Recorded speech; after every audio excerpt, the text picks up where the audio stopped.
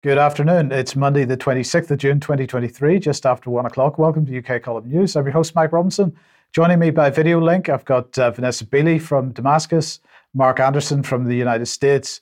And, we obviously had a short break because we were in Scotland. We'll come on to that later on in the programme.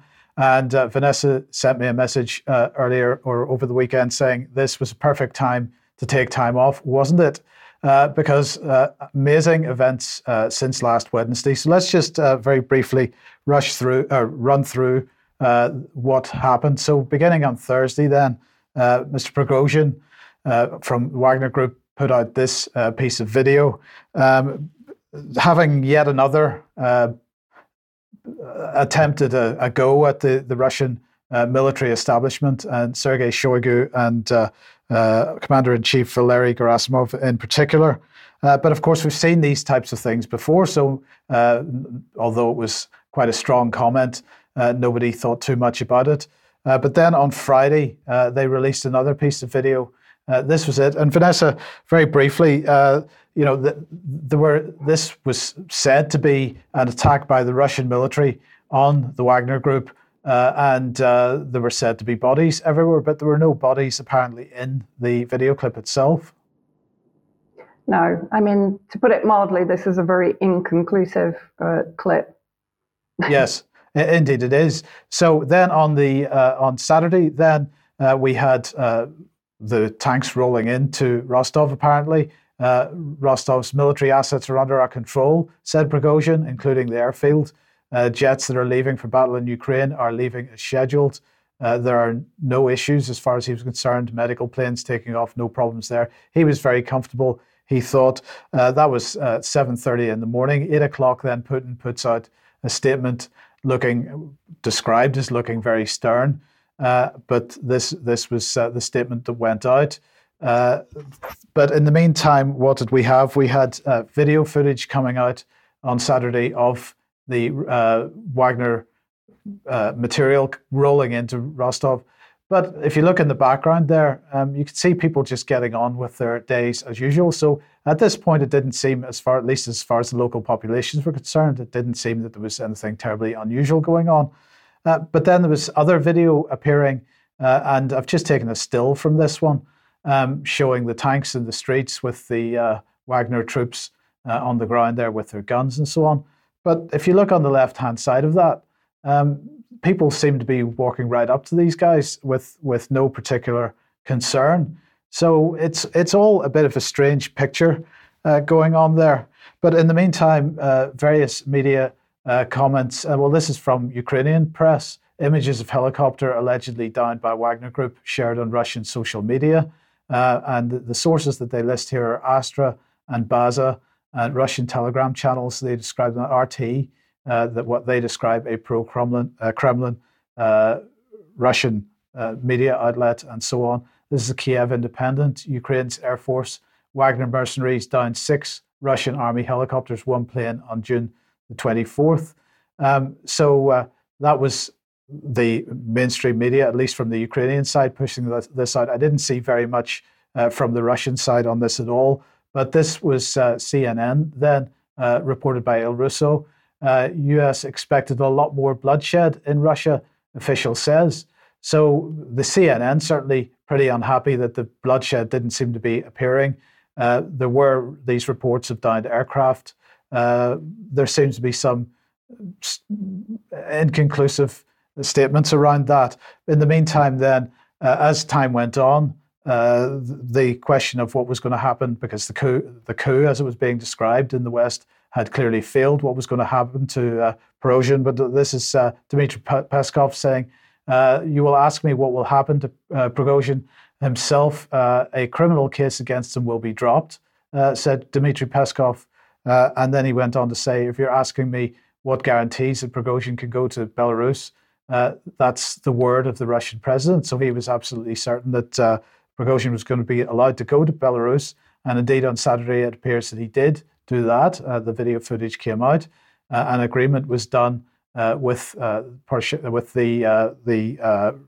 Belarusian government, apparently. And, Peskov had this to say: an agreement was reached that PMC Wagner groups would return to their camps and places of deployment. Some of them, if they wish to do so, can later ink contracts with the Defense Ministry.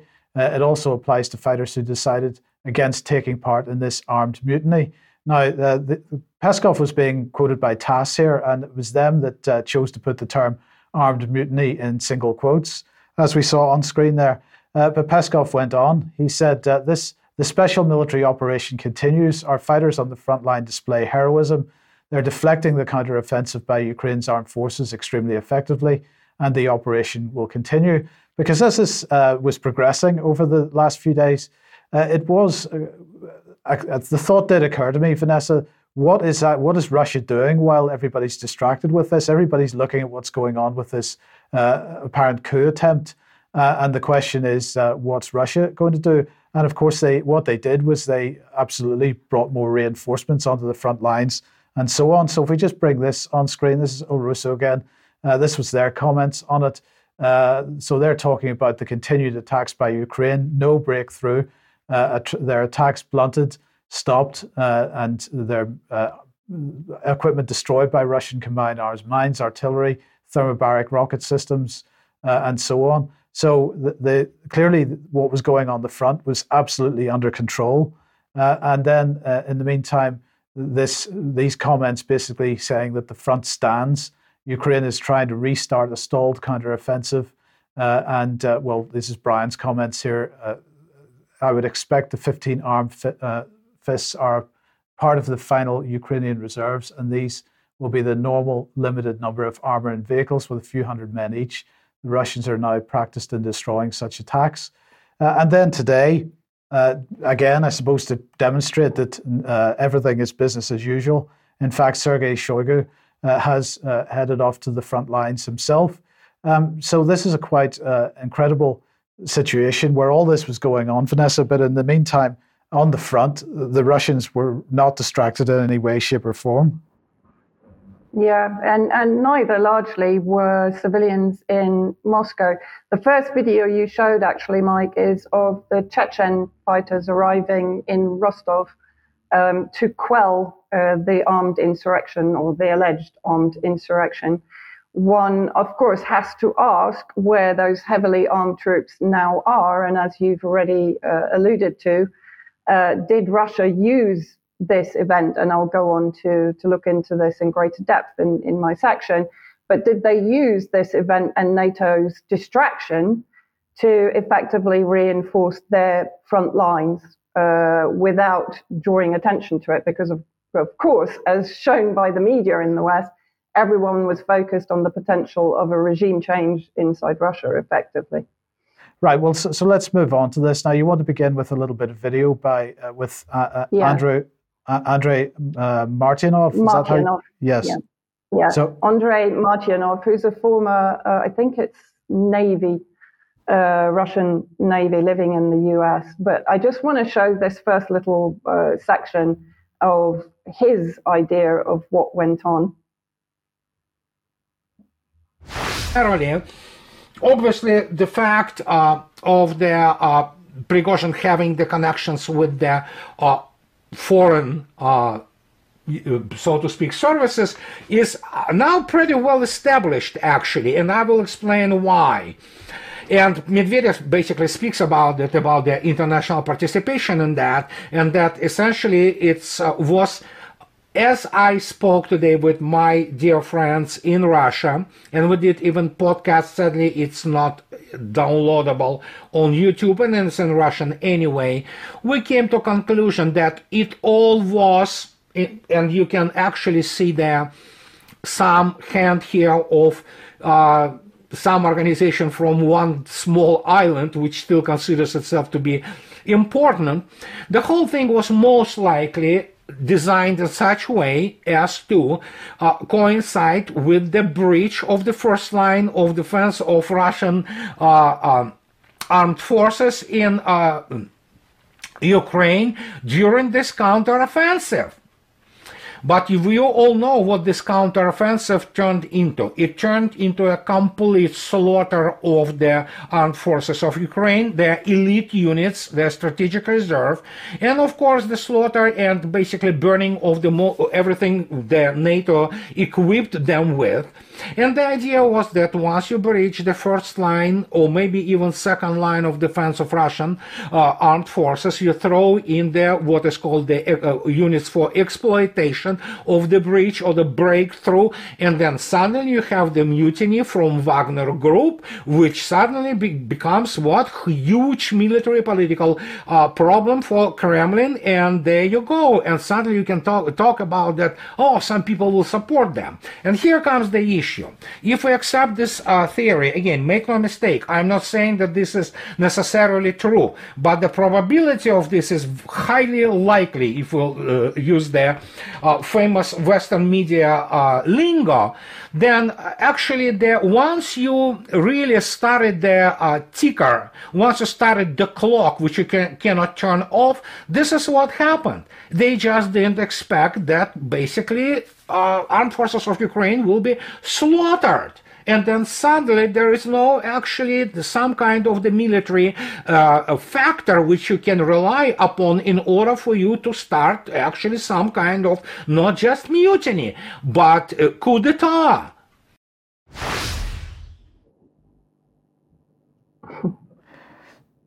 Okay, so. Oh, sorry. So, sorry, I didn't realize I was back on then. Yeah. So basically, what I kind of want people to notice is the fact that Martynov was smiling quite a lot during that description of what he believes happened. And then I want to basically bring it together with this analysis from Larry Johnson. This is at his own blog, Russia's Academy Award-winning performance for best coup, Prigozhin scores best actor. Let's have a look at who Larry Johnson is or used to be. So he's a former CIA operative and the State Department's Office of Counterterrorism, and provided training to the US military special operations community for 24 years. So he's no newcomer to intelligence circles. So let's have a look at what he believes is going on. And by the way, he complimented Andrei Martynov on his summary of events. So there is a collation between the two. So basically what he's pointing out, first of all, is that the Wagner Group was established by Russian intelligence. It's funded and still is funded by the Russian government. Prigozhin has been shooting his mouth off for a few months with no recriminations from the Kremlin. The coup was launched because Russia allegedly attacked Wagner camp. As we said, the video shows no bodies. And Prigozhin himself now backs away from this story and claims that the main reason that they carried out this mutiny was because basically Wagner were about to be incorporated into Russian military, and so they would lose their independence. So that's his current story for the reason behind this coup. The Russian government effectively waited 12 hours before sending police or military to the Wagner HQ in St. Petersburg. That's a pretty long time if this is a serious threat to the nation. Prigozhin reportedly ordered a column of Wagner troops to go from Rostov-on-Don to Moscow to dethrone Shoigu and maybe General Gerasimov, But let's have a look at the map showing exactly what that would actually entail. So even in a normal car, it's more than 13 hours from Rostov to Moscow. And yet the claims were that the column of Wagner, I presume armored vehicles, etc., had arrived to within 120 kilometers of Moscow, which is virtually impossible. They had no air support. So presumably, if this was a genuine threat to the Kremlin, the Russian Air Force, the Russian forces, the Russian military, particularly if it was true that the Wagner troops had brought down the number of helicopters and planes claimed by Western media or the Kiev Independent, and which I would currently speculate is completely untrue. they would have attacked the column before it even arrived anywhere near that close to Moscow. So then Johnson goes on to say the coup was orchestrated to allow movement of Russian reinforcements to areas north and west of Voronezh, while NATO believed mobilization was to suppress an insurrection by Prigozhin. Well, that makes sense. The narrative of Prigozhin betrayal began in 2022 when allegedly Western intelligence reached out to him and he informed Russian intelligence of the contacts. The decision was then taken to exploit the disgruntled patriot narrative, even allowing Prigozhin to launch verbal attacks on Shoigu and Gerasimov. The Jack Teixeira Discord leaks, Prigozhin even allegedly passed intel on the locations of Russian troops to his intel handler in the West. And again, this is where the crossover between Martyanov and Johnson comes. Martyanov mentions the unimportant little island that still thinks it's important, and we all know that he means the UK. Johnson then continues. Yeah, sorry. There we go. No worry. So basically, his conclusion, and everyone can go and read his actual article, that it was stage managed by the Kremlin. They knew what NATO was trying to foment inside Russia, and what it enabled them to do is to move the troops closer to the border and then disperse them, which means Russia found a way to reinforce troops on a new potential axis of attack that will effectively create a nightmare for NATO planners. I would also say what it did do was to expose those who might support a NATO agenda inside Russia and those that would be sympathetic to any kind of regime change or coup d'etat inside Russia. So it exposed the potential opposition or even the enemies of the state within Russia, within all the institutions. And it enabled Russia to reinforce their front lines and destroy any kind of counterattack by Ukraine. So, Vanessa, something we've got to stress here is this is some analysis of the events. Yeah. But at this point, really, nobody knows exactly what has gone on. No, nobody knows what has gone on.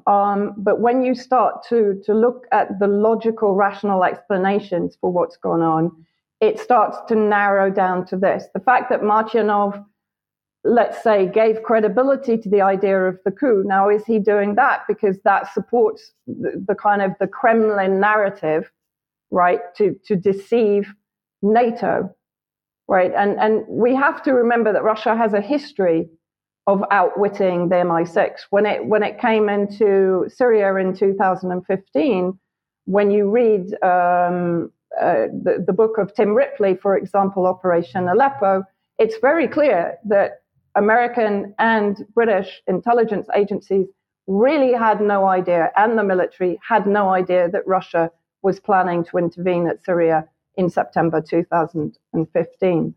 So I think all we're doing at the moment is sort of untangling the official narratives, looking at the narratives that are below the radar, and also let's look at what Western media did almost immediately, almost as if this was prepared earlier. And of course, we have a history of that from Western media. So let's have a look at a few of the headlines. Did Putin bribe coup leader to quit Russia? Wagner mutineers turn back after striking deal with Putin. Rebel chief halts tank advance on Moscow to stop bloodshed. And this is another point. Prigozhin himself stated that he wanted to prevent bloodshed. So if he wanted to prevent bloodshed, does that mean there was no prior bloodshed? In other words, they didn't bring down those Russian planes and helicopters as claimed by Western media. So Russian rebellion, Putin at the brink, Putin pushed to the brink. And I think my favorite, or probably the most sort of criminally insane, comes from The Atlantic and Applebaum, who was also equally unpleasant and criminally disinforming on Syria. Russia slides into civil war. And I'm not laughing at the fact that Russia might slide into a civil war. That would be awful and have terrible repercussions for the world, but it's insane, this headline. And then somebody put out a sort of a spoof Wikipedia, which is Russian Civil War of 2023. But in reality, if you go to the actual real Wikipedia page, it's not that far off. It's Wagner Rebellion 2023. So all of these agencies that are aligned with NATO foreign policy jumped immediately to the conclusion that this was effectively a coup d'etat against Russia. And of course, they were sorely disappointed.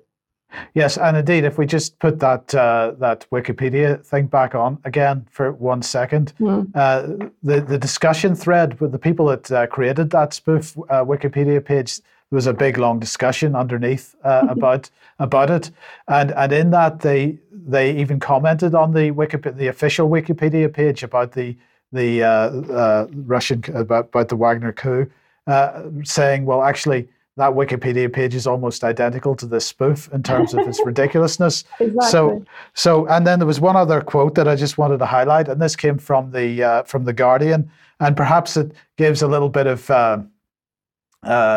weight to the suggestion that this coup attempt was understood by the Russians, or there was some agreement between them and Prigozhin over this, because the quote from them was, at first, some observers wondered if Prigozhin had secretly coordinated this uprising with the Kremlin. This conspiratorial version turned out to be wrong. So if that conspiratorial version has turned out to be wrong, according to The Guardian, maybe we need to be giving it some serious consideration. But anyway, go ahead. No, I mean, as soon as they claim that something's a conspiracy, I tend to think we're over target, basically. Yes. Now, we have a little bit of video from St. Petersburg that you just wanted to highlight. We're just going to play a few seconds of it, but if you introduce it then. Yeah.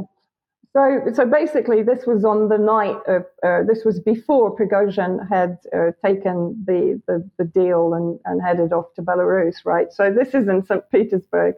And this was the Scarlet Sails open air event in St. Petersburg for high school graduates. Something like 65,000 16 to 17-year-olds came out to celebrate, including several hundred that had come to Russia for safety from Donbass. And there were absolutely no police incidents, you'll be glad to know, Mike. Okay. С чего начинается Родина? С картинки в твоем букваре, с хороших и верных товарищей, живущих в соседнем дворе. А может, она начинается с той песни, что пела нам мать, с того, что в любых испытаниях. Okay, so that gives an impression of that. Now, look, in the meantime, perhaps something else that might give a little bit of weight, and I'd say that with a fairly big perhaps on it, that the Russians were prepared for what Prigozhin finally did, was actually what's been going on in Syria in the last couple of days. Yeah, absolutely. This is actually where, for me, I start to see confirmation of what we've just been talking about. Because just before the Prigozhin so-called mutiny, the Republican Guard, a division of the Syrian Arab Army, moved or mobilized heavy artillery, heavy machinery to the north of Syria. So this was just before the Prigozhin, a few days before Prigozhin kicked off. And in obvious preparation for a campaign against the Northwest, the terrorists backed by the West and Turkey in the Northwest, effectively Idlib, to the north, which is Turkey and the US, and to the Northeast, which of course is the US and the Kurds, occupying Syrian oil and agricultural resources. And then the terrorists started to, particularly in the northwest, close to Latakia on the coast and from Idlib, started to target civilian areas in Latakia. They actually targeted Kardaha, which was the birthplace of Hafiz al-Assad, killing a young agricultural engineer, Mohammed Sultana, and injuring his brother. They attacked various towns and villages in northern Hama bordering southern Idlib. And then when Prigozhin, the entire sort of event kicked off, we suddenly saw a massive increase in Russian bombing and Syrian Arab army artillery offensive against terrorist positions, including drone factories, ammunition stores, headquarters of terrorist militants. They were hitting multiple targets. To give you an idea, this morning alone, between 8 a.m. and 10 a.m., Russia conducted more than 35 sorties, 35 bombings. That's unheard of in the entire conflict in Syria. And they've attacked basically Al-Zawiya mountain, which is on the southern Idlib border with the Syrian Arab army held territory in northern Hama. They attacked West Idlib multiple times. They attacked Jisr al-Shugur, Kobane Hills. So this has been, and that's with the support of Syrian Arab army artillery. So they have taken a pounding, and it's a pounding that I don't think anyone in Idlib, none of the terrorist groups were prepared for. As you can see, this is a young Al-Qaeda or HTS activist talking about the bombing. This is to basically the west of Idlib. Of course, he's not going to mention that these are terrorist headquarters, particularly drone manufacturing factories. Turkey has been enabling, particularly Jolani and HTS or Al-Qaeda, to manufacture fairly sophisticated drones that have been carrying out attacks against Syrian Arab army positions and even against Russian military positions fairly recently. That's not something that is very well known. And so therefore, for me, what this means is that Russia took advantage of the Prigozhin distraction to conduct a very extensive, intensive air campaign against the terrorist positions, and even to the point where there was a violation of the deconfliction zone by US Air Force this morning. And also, Mike, I want to add here that General Milley and Jake Sullivan have both cancelled their intended trips. Now, General Milley was intending to go to Jordan and Israel, and I would speculate there, was he going to go there on the basis that he thought the terrorists would have started their campaign against the Syrian Arab army and he was going to Jordan and Israel to garner support, and then he cancelled because the Prigozhin plot fell apart? Again, that's speculation, but it's worthy speculation. And Jake Sullivan cancelled his trip to Denmark. So for me, that would sort of suggest that things are not going to plan for them. Yes. Okay, thank you for that. And I just want to end this segment very quickly. This is Il Russo again, commenting on the Chinese assessment of the events of the last few days. The Chinese saying that the suppression of the rebellion in such a short period of time has effectively strengthened the authority of the Putin administration. And I wanted to contrast that with what Tobias Ellwood was pushing out this morning. This is his tweet. He's saying that the Wagner Group has been neutered, Prigozhin has been exiled, the mutiny's been diffused, but that Putin has been irreversibly weakened. And so there's a definite disparity between what Tobias Ellwood thinks and what the Chinese are saying. And I leave it up to our audience to decide who might be more accurate in their assessment. But now let me welcome Mark Anderson to the program. Mark, thank you for joining us. You wanted to say a little bit more about the Ukraine Recovery Conference that we were talking about on last Wednesday's program. Yes, of course, I initially brought it up this past Monday, a week ago. Good day, Vanessa, and to you, Mike. Just to keep building on it and keep reporting on it, there's a lot to unpack, as you know, Mike. And looking at this first slide, this is one slide I showed last week where I talked about how the global cities movement and the smart cities movement, Ukrainian cities are being plugged into that. And the German Marshall Fund of the United States, based in Washington, D.C., is working with the ubiquitous Chicago Council on Global Affairs in the Global Cities program. and they're going for the Marshall Plan with a green tint to it, you might say, for all of Ukraine.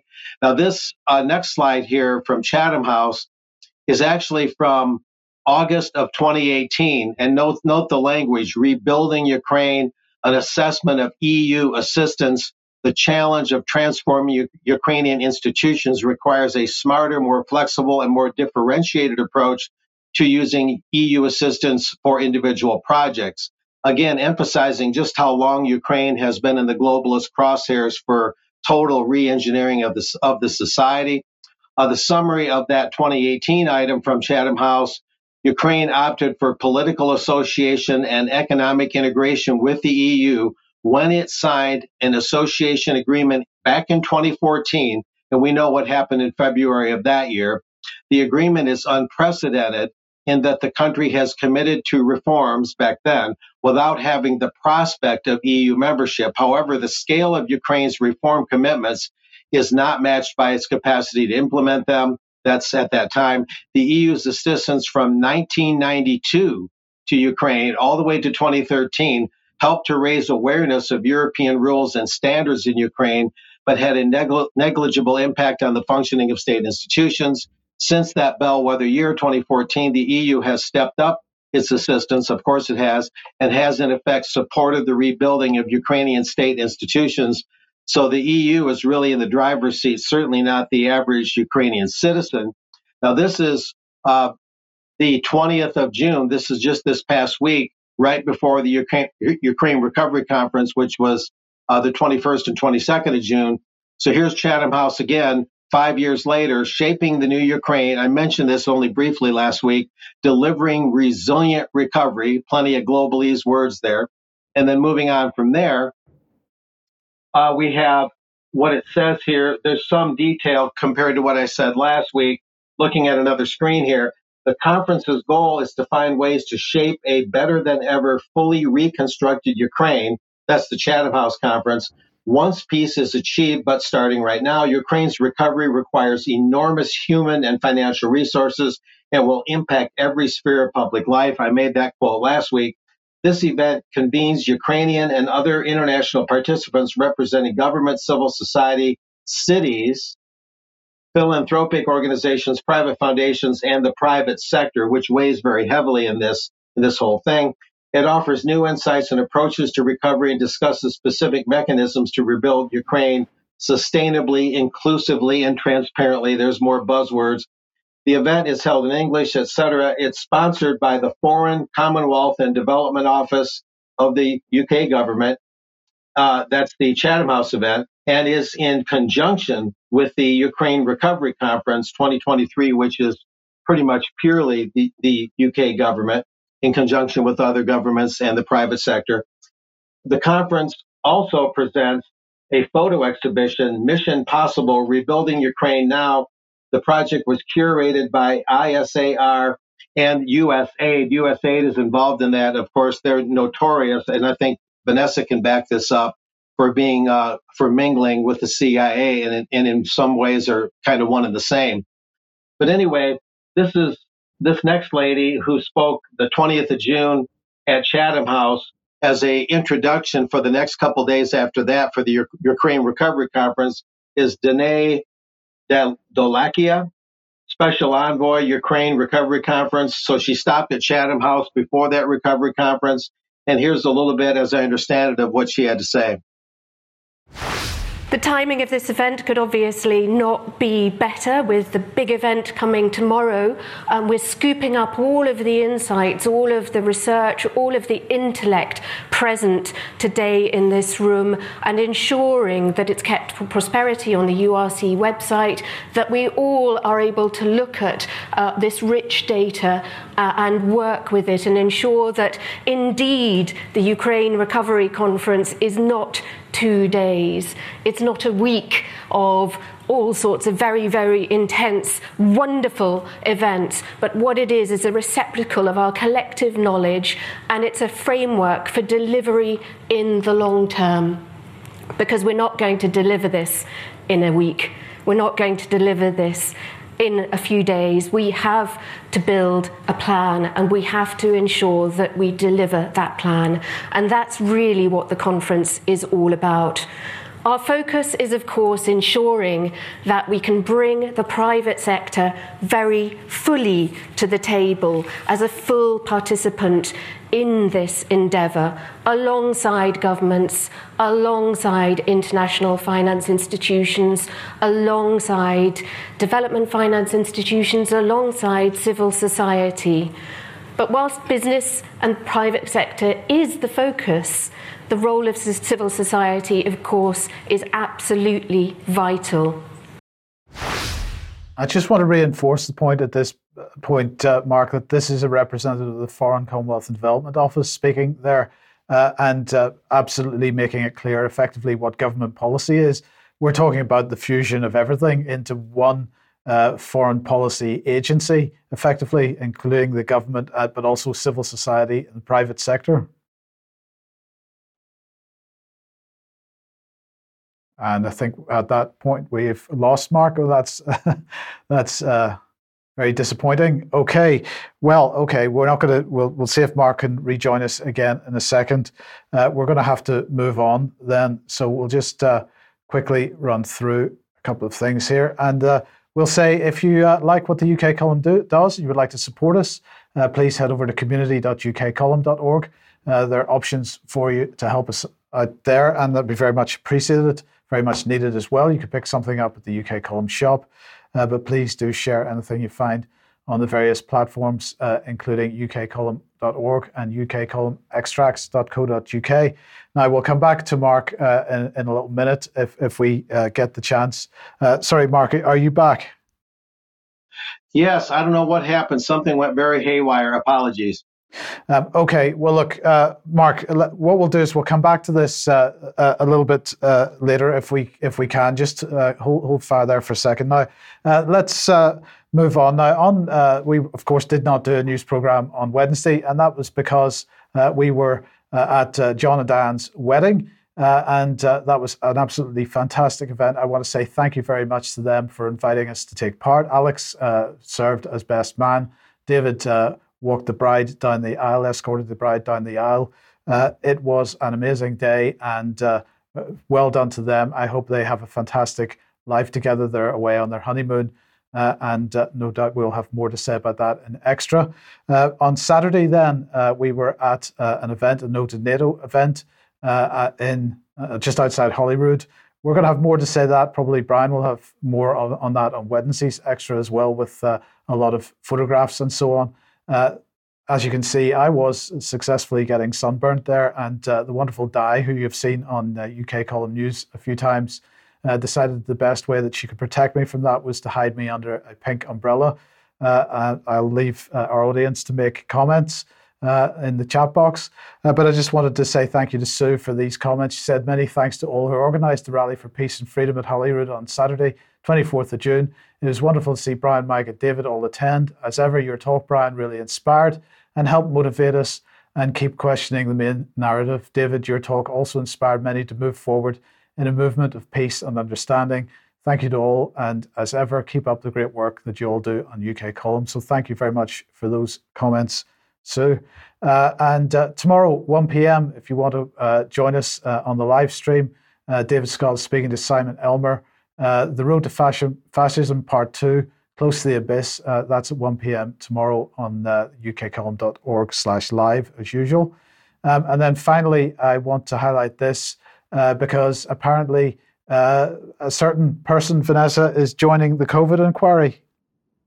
Yes, apparently. I saw, I think it was a tweet or a Facebook post from Robert Stewart again, that Matt Hancock is going to be there. So anybody that wants to go and ask questions and speak to Matt Hancock, please go along. So that's tomorrow, Tuesday the 27th of June, 9:30 to 1:30 at Dorland House. That's in Westbourne Terrace, London W2. So get along to that if you possibly can. Okay, now we want to move on to the issue of censorship and so on. And the opening question, Vanessa, is... are we all terrorists now? Well, it's definitely looking that way. I mean, this is up at my Substack if people want to go and have a look at more detail. I talk about my detention. Oh gosh, when was it now? November 2021. There've been so many. And I happened to be communicating with John Laughlin the other day, and he told me that last year in October, he was also detained. John Laughlin, author, historian, director of the FVD, the Forum for Democracy, the largest political party in the Netherlands with 60,000 members, was stopped as he entered the UK. He is a British citizen. He was stopped as he came in last October. And as he says in the article that he wrote on his detention, although he was told it was not a detention and therefore he didn't have the right to have access to a lawyer at the time, the act is supposedly designed, the Anti-Terrorism Act, Section 3, to allow the police to detain hostile actors who are traveling to the country to plan, prepare or carry out their hostile acts, according to the leaflet the officers gave me and me. But the Act itself says an examining officer may exercise the powers under this paragraph whether or not there are grounds for suspecting that a person is or has been engaged in hostile activity. So an act ostensibly designed to allow hostile actors to be stopped, in fact, applies indiscriminately to everyone, according to its own explicit terms. And he then says, it is certainly surprising that the powers were wielded, in my case, against a British national. Nationals should not normally be questioned in this way about their reasons for entering the territory of their own country. Absolutely correct. We're not at war with Russia, as we've said on numerous occasions. He then also says, ever since the EU announced its global human rights sanctions regime in December 2020, I have also pointed out that the EU has given itself the power to punish individuals by executive order. This is a very dangerous development. Individuals are punished under this regime without any legal procedure, no trial, and without any means of defending themselves. So much for human rights. And I have warned for 2 years now that citizens of Western states would themselves be the target of these sanctions. And this duly happened in July when a British blogger, Graham Phillips, in the Donbass was sanctioned by the United Kingdom, which has the same system now as the EU and the US. And then if we move on quickly, Mike, to the incredible ruling, because as far as I understand, John Laughlin appealed for his computer to be returned to him. It was kept by the anti-terrorist squad. The ruling by Judge Lord Menzies, the reason which has been advanced for the retention of this material is not that Mr. Laughlin has been engaged in interference activity directed by or otherwise linked to the Russian state, and this is where it gets incredible. It is that he may be linked to individuals who may have been so engaged. So we are now fully in Patriot Act territory. Indeed. Go ahead. Incredible. No, I mean, just quite incredible. So basically, if you're linked to individuals who may have been so engaged, you can be picked up by the anti-terrorist squad in the UK. So in other words, you can be picked up at any time as a terrorist, basically. And of course, this is designed to intimidate people who might want to be journalists. But what about intimidating people that might want to speak to journalists?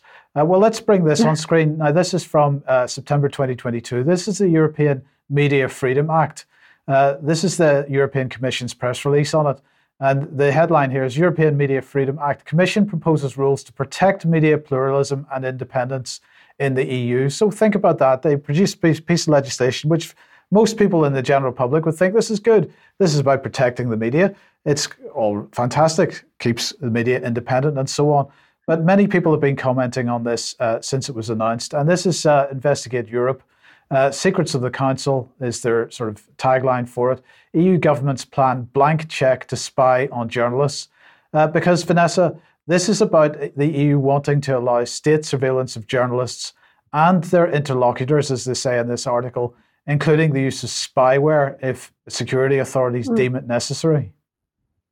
Yeah, I mean, it's absolutely incredible. So the confidentiality of journalistic sources goes out of the window, basically.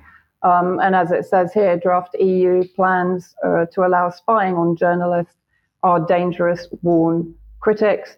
The move to allow spyware to be placed on reporters' phones would have a chilling effect, say media experts. Well, yes, of course it would. And of course, that's what the state actually wants, to chill any dissident journalists or sources.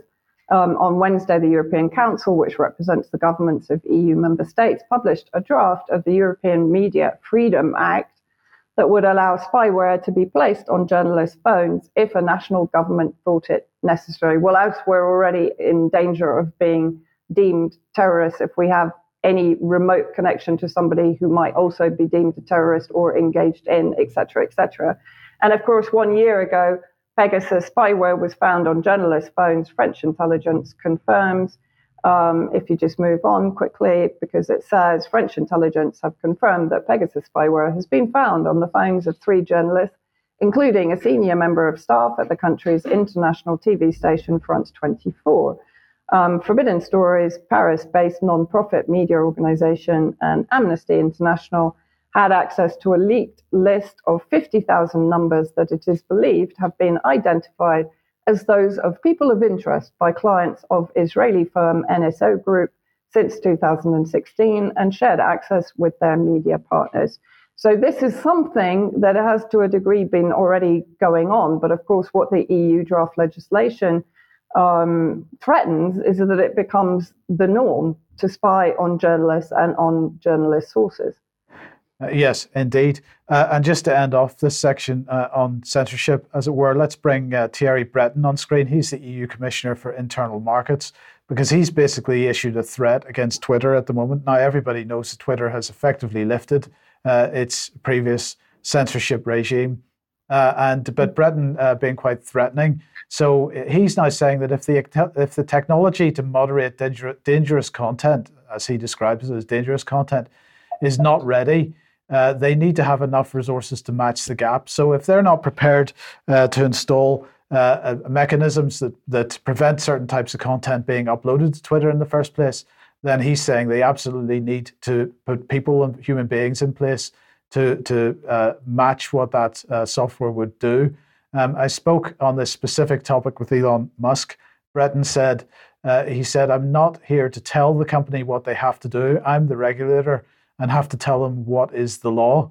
Our new rules will protect users online, guarantee freedom of expression, and open up new opportunities for companies. So again, we see these forked-tongue words here where, in the name of keeping people safe online, guaranteeing freedom of expression, we're going to shut down freedom of expression and prevent certain people from saying anything.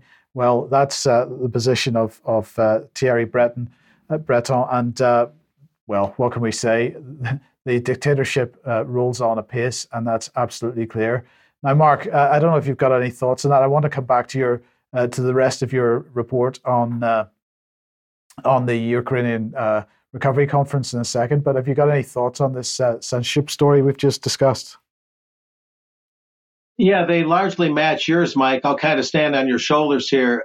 When they talk about freedom for the press and all that, and then at the same time they want to put, surveillance gadgetry on people's phones, it's Orwellian to the core. I mean, obviously, it's all to protect the same old media narrative that we've had forever, and they can't let that narrative go, because if they don't do these measures and they lose the narrative, they lose it all. So they're trying to sandbag this so they don't get into something that they cannot retrieve, that they cannot reverse. That's why they're going so drastic and so Orwellian, in my estimation.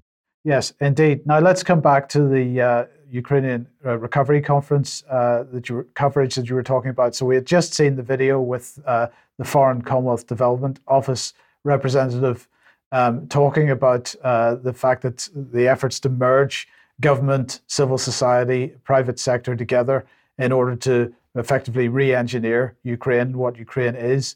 But that brings us on to the conference itself that we were discussing on last Wednesday's program. Yeah, you describe it well, Mike. This is private governance, Bilderberg-style governance in a sense, at its finest. where everything comes together and coalesces into a new collective whole.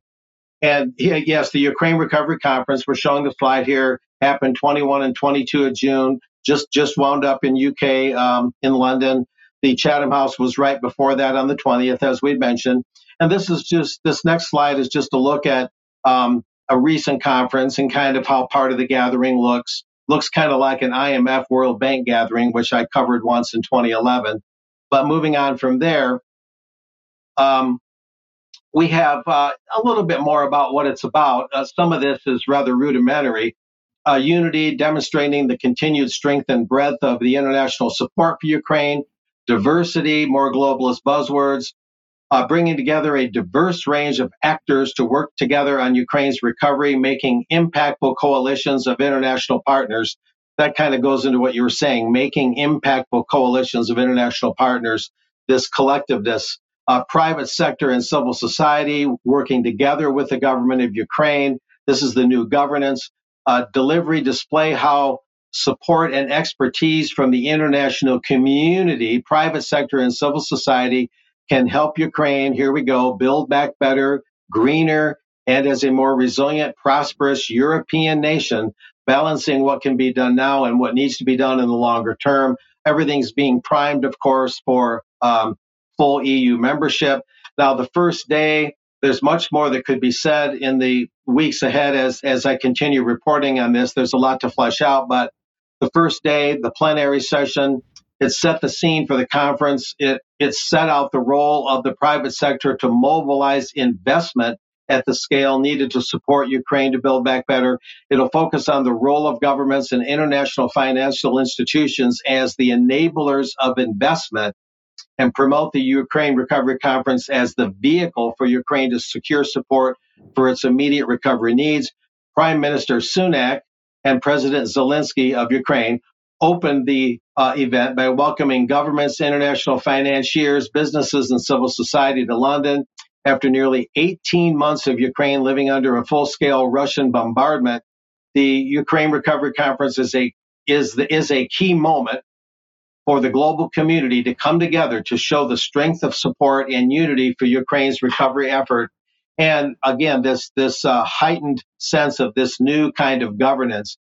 Now, this next slide, just kind of whizzing through this, it just indicates that Dmytro Kuleba, the Minister of Foreign Affairs of Ukraine, was in fact at Bilderberg this past May in Lisbon, Portugal. And so that's just something to keep in mind. It's a good backdrop item because it helps you understand the motivation and the power going on here. And going on from there,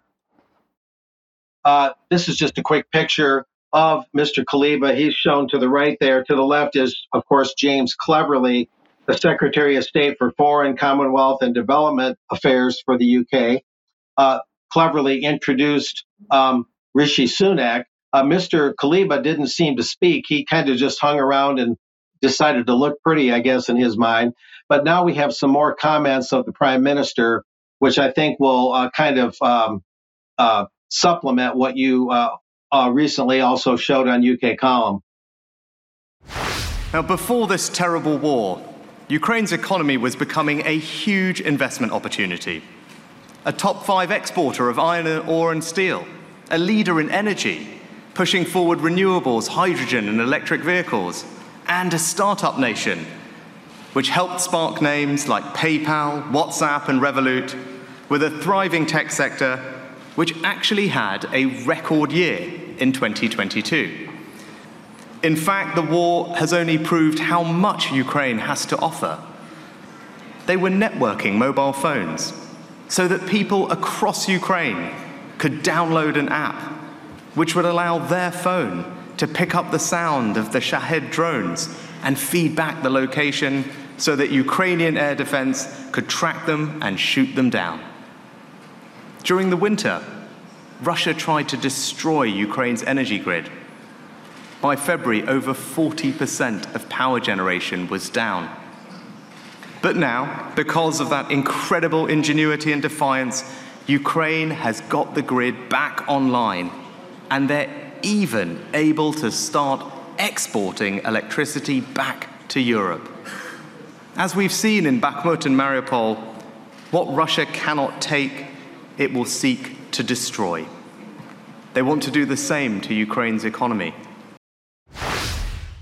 Right, Mark. I just want to get a very, very quick comment on that, because Vanessa had her head in her hands while that was playing. So Vanessa, very briefly, give us some thoughts. God, I've come over all hot. I mean, honestly, really, this reminds me of, do you remember HALA systems? The systems that the White Helmets generated in Idlib that will spot every single Russian warplane and bomb and missile and so on and so forth. And then this idea of Russia takes what it wants and destroys the rest. Come to Syria, Rishi. You're welcome. Come and see what you've taken and then destroyed when you couldn't keep it. I mean, enough already, really enough. Yes. Okay. That's a fair comment, Mark. It is. What he said about the phone app and the drones is just literally not to be believed. There is no basis to believe that at all. And the comments about the strength of Ukraine's economy might have some truth to them, but that would take a lot of verification. It certainly sounds a lot rosier than the realities of Ukraine's economy, in my estimation. But to be fair, I'd like to look some of those stats up. But the drone comment is, I don't even know what to say. It defies counter comment. Yes. Okay. Thank you. Right. Well, look. Let's just finish then on a little bit of economic news. And you wanted to comment on the inflation situation. Yeah, it seems that the fight against inflation is now going on a more worldwide scale. So much of it that we hear is on a U.S. basis. What is the Fed going to do? Oh, Jerome Powell, he's had another epiphany, et cetera. And the sub story is the Fed was going to raise rates again for the umpteenth time and decided just for now they're not going to do it. And so here's the headline: the world's fight against inflation is about to get more serious and more painful. The part they never tell you is that the banksters are fighting the very inflation that they create, as David Scott and I talk about from somewhat different perspectives regularly on this show. Reading a little bit of this CNN story, that was a CNN headline. Here's the story: central bankers across the globe are delivering a message. They want to win the fight against inflation. And here's from your side of the pond: if we don't raise rates now, and this sounds just like Jerome Powell, high inflation can stay with us for longer. Bank of England Governor Andrew Beeley said after raising interest rates unexpectedly by 0.5 percentage point there in the UK on Thursday.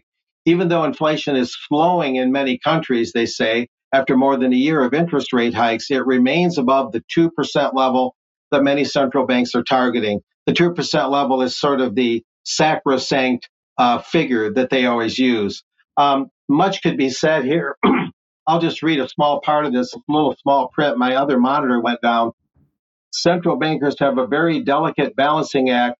For a while, it seemed as though they could raise rates without significantly hurting their economies. But now that time is this is all catching up with them, in other words.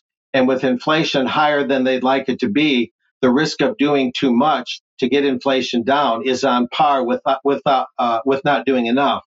So the part they're not telling you is that raising interest rates itself is potentially and often actually inflationary. The one theory is that if they raise rates and rates are prohibitively high, then people will take out fewer car loans. They won't get that mortgage, and there'll be less spending in the borrowing sense, and that will cool inflation. But lines of credit for manufacturing, lines of credit for all sorts of businesses have to be maintained for those businesses to stay in business, and they will borrow at higher rates. And people have variable rate mortgages in the United States. They're not all fixed rates. And higher credit card premiums, higher credit card interest rates are almost inevitable. And these costs from the business sector will be passed on to the end consumer in what's called cost push inflation. The other kind of inflation that David talks about when you print too much currency versus the inventories, that's demand pull inflation. There's two kinds of inflation. So the story behind the story is the banks act like inflation is this monster coming from a cave that they have no connection to, when in fact they create it by raising rates that are a cost to doing business, that are pushed onto the end consumer, or by printing too much money in some instances. And then they say, how are we going to fight this terrible scourge of inflation? Well, the way to fight it is to get the central banks out of the business of creating money for nation states, so money can be created interest-free and debt-free and is not born as debt. Ultimately, that's the answer. But again, they play this switcheroo, this mind game, and tell you that they're trying to kill a dragon that they claim they have no connection to, when in fact the dragon comes right out of their zoo. So that's just something that needs to be clarified at this point in time. Okay, thank you very much for that, Mark. And with that, we are out of time. So I'm going to say thank you very much to Vanessa and to Mark for joining us today. I think that has been very interesting news. We're going to discuss more of these issues on Extra in a couple of minutes. If you're a UK Column member, please do join us for that. But we will be back for UK Column News on Wednesday at 1 p.m. As usual, and hopefully we'll see you there. But do join us for the interview at 1 p.m. tomorrow at ukcolumn.org/live as usual. Okay, we'll leave it there for today. Thank you for joining us. Bye-bye.